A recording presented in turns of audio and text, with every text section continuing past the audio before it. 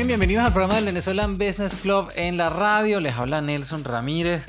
Pues estamos haciendo un resumen de los eventos que ha tenido el BBC esta semana. Y la semana que viene, el 22 de febrero, BBC en Madrid tiene a un invitado que ha sido parte muy cercana del BBC durante mucho tiempo. Lo que pasa es que a veces no nos hemos activado tanto.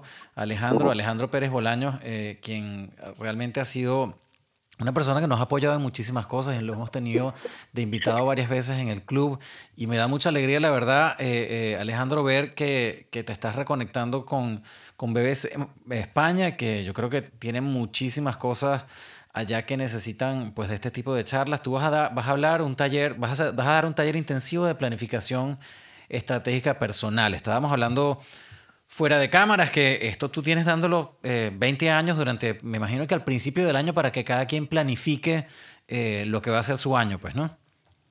Así es. Bueno, primero darte las gracias y de verdad siempre me he sentido parte de la familia del BBC y bueno, contento de estar con esta conferencia taller, porque no es solamente que van a ir a escuchar a alguien hablar, sino es un taller de detenernos, de observar qué hemos creado y las personas durante muchos años me dicen a veces, coño, dale, tú logras todo lo que quieres. Y digo, no es que logro todo lo que quiero. Hay un gran porcentaje de todo lo que me propongo lo logro, porque no solamente es decir, yo quiero, sino qué vamos a hacer para que eso que quiero se materialice. Uh-huh. Y ahí hay un divorcio en nuestro cerebro en el querer y el hacer, porque por lo general los seres humanos, los latinoamericanos, muchos de nosotros tenemos esa cultura de el lunes que viene, no, la semana que viene, el año que viene, y procrastinamos mucho. Y este taller lo que nos va a llevar es a poner foco en nuestras propias creaciones, en el poder interno que tenemos para crear. Y esto es una gira que hago todos los años, comenzando el año, ya hice Miami, Weston, Orlando voy a estar este sábado, después voy a estar el sábado en el que viene estoy en Madrid, y así en Gran Canaria el 27. Pero lo que busco con esto es que las personas se detengan, se observen y vuelvan a crear, pero desde la conciencia plena. Uh-huh. No es, yo quiero, no, ver, vamos a sentarnos, qué tengo, cómo lo voy a hacer, y utilizamos no solo el poder creador, sino también de visualización y el poder de la palabra que tenemos los seres humanos.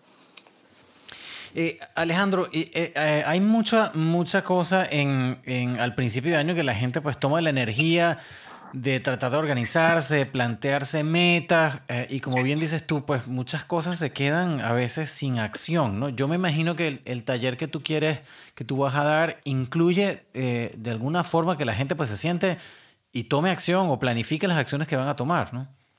Sí, así es. La gente va a trabajar, van a hacer 3 horas, en el caso de Madrid, 3 horas continua de puro trabajo, donde la gente va primero a revisar qué ha creado en el pasado, cómo podemos desde nuestras creaciones tomar conciencia de que siempre podemos elegir la vida que queremos vivir, más allá de la circunstancia, porque Uh-huh. a veces las personas se quedan, es que yo tengo mala suerte, o yo tengo buena suerte, o es que no he tenido las mismas posibilidades. Y es verdad que el entorno influye, pero también uno tiene la posibilidad de trascender esas barreras que nos limitan, ¿no? Y eso son creencias. Y parte de lo que nosotros trabajamos, los que nos dedicamos a este trabajo como coach o terapeutas o psicólogos, es romper creencias que nos limiten, darnos cuenta de que hemos escuchado muchas historias, muchos cuentos, y le hemos dado tanto poder que de repente uno mismo dice, es que yo soy impulsivo. Yo dice, bueno, pero ¿soy impulsivo o es que me decían en mi casa tantas veces que yo era impulsivo y me creí el cuento? Uh-huh. Y así pasamos con las cosas y de repente vemos a lo mejor en la misma familia a alguien que siempre materializa sus metas, ¿no? Pero yo creo que es un tema de invertir en nosotros, en nuestro desarrollo integral, en observarnos, en no seguir repitiéndonos. Tenemos esa posibilidad de volver a elegir.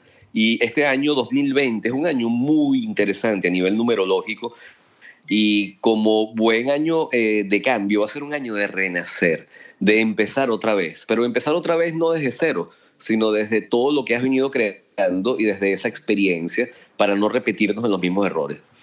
Alejandro, pero en tu experiencia, tú que ves tanta gente, conversas con tanta gente, ayudas a tantas personas, ¿cuál es ese lugar común de esas creencias a las que tú te refieres que hace que la gente se limite? O sea, Cuando uno se plantea metas, yo creo que sí se siente siempre que hay como una especie de filtro personal que tú dices, bueno, yo quizás no pueda hacer esto o yo no estoy capacitado para tal cosa. Y a veces eso se convierte en tu propia limitante, pero ¿cómo hace la gente para descubrir primero cuál es su propio talento, o sea, su propia capacidad, como para plantearse metas también que sean realizables, pues, ¿no? Sí. Y luego, me parece esa parte como difícil, pues, ¿no? Porque cada quien, y de ahí creo yo que este taller, pues, puede ayudar a mucha gente de alguna forma, a encontrar esa energía interna, de decir, bueno, yo sí puedo hacer esto, pero también que sea realizable y que tengan la manera, que encuentren la manera de poder llevar los pasos y hacer la realidad, pues, ¿no? Que yo creo que Así es. suena muy fácil, pero no es tan fácil. Sí, lo que pasa es que, mira, las metas, para uno alcanzar una meta, las variables las tienes que tener en tus manos, no va a depender de otro. A veces nos ponemos metas y confundimos metas con sueños. Yo tengo un sueño de que todos los venezolanos se amen, ajá, pero eso no depende de ti. Ujú. Eso no depende, sino tú puedes decir, este domingo yo voy a repartir 1.000 platos de comida. ¿Por qué? Tengo los envases, tengo las ganas, tengo los voluntarios, tengo la comida. Es decir, nosotros confundimos muchas veces los deseos y esos sueños que muchas veces son románticos y fuera de la realidad con lo que yo tengo a mi alcance. Ujú. Entonces, ¿qué pasa? Por lo general, y hablo de los latinoamericanos porque es el público con el que más trabajo viajando por muchos países, dando conferencias o talleres de empoderamiento. Nosotros manejamos mucho lo que llaman en psicología el locus de control externo. Siempre hay alguien que no soy yo que es el responsable. Ujú. Siempre hay alguien que es más fuerte. Siempre hay alguien que, bueno, es que por la culpa del otro. Bueno, los niños están en la calle, sí, pero es que eso no es mi responsabilidad, es del alcalde, es del gobernador. Hay alguien que siempre tiene como un patrón de desesperanza. Bueno, es que estamos esperando un Mesías. Y así nos ha pasado culturalmente, históricamente, y lo vemos que se repite en Latinoamérica. Solo los emprendedores, los que tienen un locus de control interno, los que saben que con su esfuerzo, con su dedicación, pero sobre todo con algo que trabajamos mucho en este taller, que es la disciplina, podemos alcanzar y materializar las metas de las cuales tenemos los recursos para alcanzarlas. Ujú. Porque no se puede alcanzar una meta sin recursos. Yo no puedo decir hoy, bueno, yo voy a hacer el Balón de Oro de fútbol cuando no juego fútbol no todos los días y cuando a mi edad no tengo ni siquiera la capacidad física para ser un Messi. Entonces eso sería un surrealismo mágico de pensar de que yo voy a... En cambio, yo sí puedo decir, yo voy a empezar todos los domingos a jugar fútbol en un club que se adapta a mi categoría y entonces ya el camino no empieza a ser desde el ego externo de que yo tengo que demostrar a los demás, sino que empiezo a ser mi mejor versión cada día y ahí empieza ese trabajo de transformación. Ajá, y esa parte yo creo que, bueno, la podemos picar en pedacitos porque hay muchas cosas que te quiero preguntar ahí. Una de ellas es, pues, estos talleres de empoderamiento, la gente a veces me da la impresión de que salen con una visión, con una energía, pues, súper para hacer las cosas, pero a veces yo pienso que no están, o sea, como que no tienen esa herramienta para darse cuenta. Como que autocriticarse en cierto sentido. Es decir, no pensar que lo vas a lograr todo porque lo quieres y lo vas a hacer y te va a dar la gana de hacerlo, sino como que decir, bueno, lo que toca es decir que estoy preparado para hacer tales cosas, estoy entrenado técnicamente para hacer lo que quiero hacer, tengo las herramientas para hacerlo y no necesariamente decir, bueno, con solamente la energía de querer hacerlo lo voy a lograr, ¿no? Correcto. Y la otra es, ¿cómo validas tú que lo que quieres hacer, ¿no? Es el mejor camino, a pesar de que, por ejemplo, alguien te pueda tratar de aconsejar y mucha gente lo interpreta más bien como una crítica. Entonces digo, bueno, no, yo no voy a escuchar nada negativo, yo voy a seguir por aquí hasta donde llegue y yo sé que lo voy a lograr. Y puede ser que esté por el camino que no es, ¿no? Pero ¿cómo Claro. evalúas, cómo sopesas tú esas cargas como para realmente tomar el camino correcto? Mira, parte yo tengo 20 años ya trabajando como coach y yo entiendo a veces que hay gente que dice, no, es que ahora todo el mundo es coach, es que ahora todo el mundo me da consejos, es que ahora, y es verdad, a veces se convierte en moda. Ujú. Sin embargo, hay un tema que yo siempre he criticado de que los procesos realmente perdurables no son tan rápidos como los pintan. No es que tú vas a un taller de Tony Robbins y caminas sobre las brasas y entonces ya resolví los problemas y tengo el poder. Ujú. No, el cerebro, nuestro espíritu, hay que entrenarlo como cuando tú vas a un gimnasio y tú entrenas tu cuerpo. Los resultados de un gimnasio los ves en el tiempo, no los ves de un día para otro. Y así somos nosotros cuando yo necesito volver a creerme el cuento de que sí es posible, alcanzar aquello que me he propuesto. Claro. Entonces, a veces esos talleres motivacionales, párate, grita, y yo puedo, y me como el mundo. No, yo no creo que las cosas son siempre así. Hay personas que sí, claro, estás generando serotonina, la adrenalina millón, te conectas, tienes una energía grupal de todo el mundo, sí puedo. Mis talleres no son de gritar y sí puedo, sino de trabaja para adentro, asume tus duelos, asume lo que ya no está, lo que no puedes cambiar y empieza a crear tu realidad desde lo que tienes, no desde lo que no tienes, que es una fantasía que a veces nos venden hasta el discurso de nueva era. Tú tienes el poder, sí lo tenemos, pero yo tengo que aceptar mi realidad también y las creaciones pasadas, porque yo soy el resultado de decisiones. Entonces, bueno, esas decisiones me han llevado a un punto. ¿Cómo yo puedo volver a crear? Pero desde la responsabilidad. Porque no es que mañana, bueno, ya no creé, ya no tengo hijos, ya no tengo esto y suelto. No, hay cosas que tienen que darse en su momento, ¿no? Y la segunda parte, hay un tema que nosotros sí, cuando nosotros hacemos un trabajo interno y nosotros revisamos realmente con qué contamos para alcanzar una meta, siempre vamos a tener recursos a la mano. No solo tienen que ser tangibles. Ujú. Hay excusas que las personas se ponen, es no tengo dinero y no tengo tiempo. Y resulta que a veces el dinero no es solo el vehículo que te permite alcanzar una meta. Ujú. Internet, tu deseo personal, tus ganas. Mira, hace muchos años atrás, para contarte una anécdota, en uno de estos talleres, una señora me dice en el 2011, Alejandro, sabes que yo quiero ir a Francia, pero le digo, mira, no me digas pero ahorita. Vamos a ver qué tienes, qué Ajá. recursos tienes. No tenía dinero, no tenía ninguna víctima, amigo en Francia para quedarse. Yo le digo, bueno, ok, no tienes lo tangible, vamos a irnos a las cosas que puedes. ¿Tienes internet? Sí, bueno, tú puedes buscar a lo mejor hasta posadas que no cuesten más de 8 euros en París. Claro. ¿Tienes ganas, tienes deseo, te sientes merecedora de eso? Bueno, vamos desde ahí a empezar a decretar y a usar tu poder de visualización. Pasaron los meses, yo estoy en Estados Unidos y esta señora me llama, me escribe y me dice, ¿me puedes dar tu teléfono que tengo que contarte algo? Entonces me llama. El cuento puede ser como muy milagroso, que no le pasa a todo el mundo, pero fíjate qué interesante cuando las cosas son para uno. La señora me cuenta que le invitaron a una fiesta y la novia de su amigo no quiso ir y la invitó a ella. La fiesta era en la Alianza Francesa de Caracas, Ujú. rifaron un pasaje para París y esta señora que no pintaba nada se lo ganó. No te puedo creer, qué barbaridad. Así que, entonces ella me llamaba impactada y yo le decía, mira, cuando las cosas son para uno, cuando uno se siente merecedor de eso, cuando uno ha trabajado para alcanzar y cuando sobre todo uno se ha disciplinado, uno llega. Por eso no es el tema de que hay mucha gente haciendo lo mismo, es que ahorita todo el mundo te da consejos. No, el problema es no dejar de escuchar, pero sí empezar a escucharnos, porque todo el mundo quiere darte consejos desde el amor. El tema es que nosotros tenemos que habitar la experiencia. Y esta vida es ensayo y error. Yo puedo escuchar y hay que tener una gran capacidad de escucha, pero tenemos que tener una gran capacidad de discernimiento para saber qué tiene que ver conmigo y qué no. Claro. Entonces, ahí, porque si no me niego la posibilidad de experimentarlo. Y si yo no funcionó, aprendí. Entonces no hay una pérdida. Por eso cuando la gente dice, es que fracasé, no existe el fracaso, todo es aprendizaje. Y Claro. la connotación negativa o positiva se la das tú. Es lo mismo que me pasó el año pasado. Te estaba comentando tras cámaras, hablando el año pasado fue un año que se murió mi mamá, mi papá, mi madrina, me mudé, me separé, divorcio, dejar las mascotas, cambio, Wow. mudanza. ¿Y qué pasa? Yo en varias oportunidades comenté, ha sido un año duro. Y una amiga me dice, Ale, has dicho muchas veces que el año ha sido duro. Le dije, wow, tienes razón. Fíjate el poder de la palabra. Y le cambié año duro por año maestro. Ujú. Y fue un año maestro. Entonces, no es lo mismo la connotación, el poder de la palabra. Cuando tú dices, ha sido un año duro y te debilitas, o cuando dices, ha sido un año de aprendizaje y agradeces.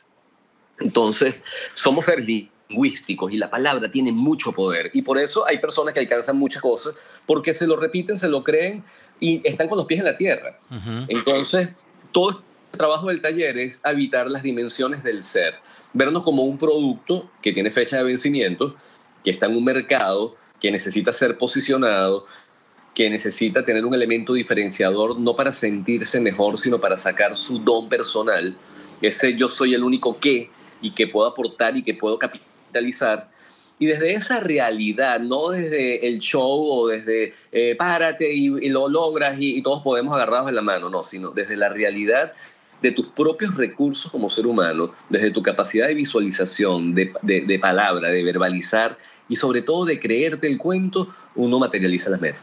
Y de lo que te va a hacer feliz, ¿verdad? Porque yo he visto también mucha gente, pues hay mucha gente que se pone esas metas de que quiero ser influencer, ¿no? Entonces, por ejemplo, tú ves y lo ves en muchos sitios y dices, bueno, pero influencer ¿de qué? ¿En base a qué quieres, cómo quieres tú Claro, influenciar a la gente de un día para otro? Entonces, ¿sabes? Es como que claro. tratar de forzar la cosa de alguna manera. Y te contaba, te hacía la pregunta anterior porque me pasó, por ejemplo, en el gimnasio que había un señor que tú te podías darte cuenta que estaba empezando a ir al gimnasio, pero era una euforia que tenía con la máquina que hubo uno de los entrenadores personales tuvo que decir, mira señor, si no hace la cosa con un poquito más de modosidad, se va a lesionar, porque tenía como una euforia de que quería no sé si rebajar todos los kilos en 2 minutos.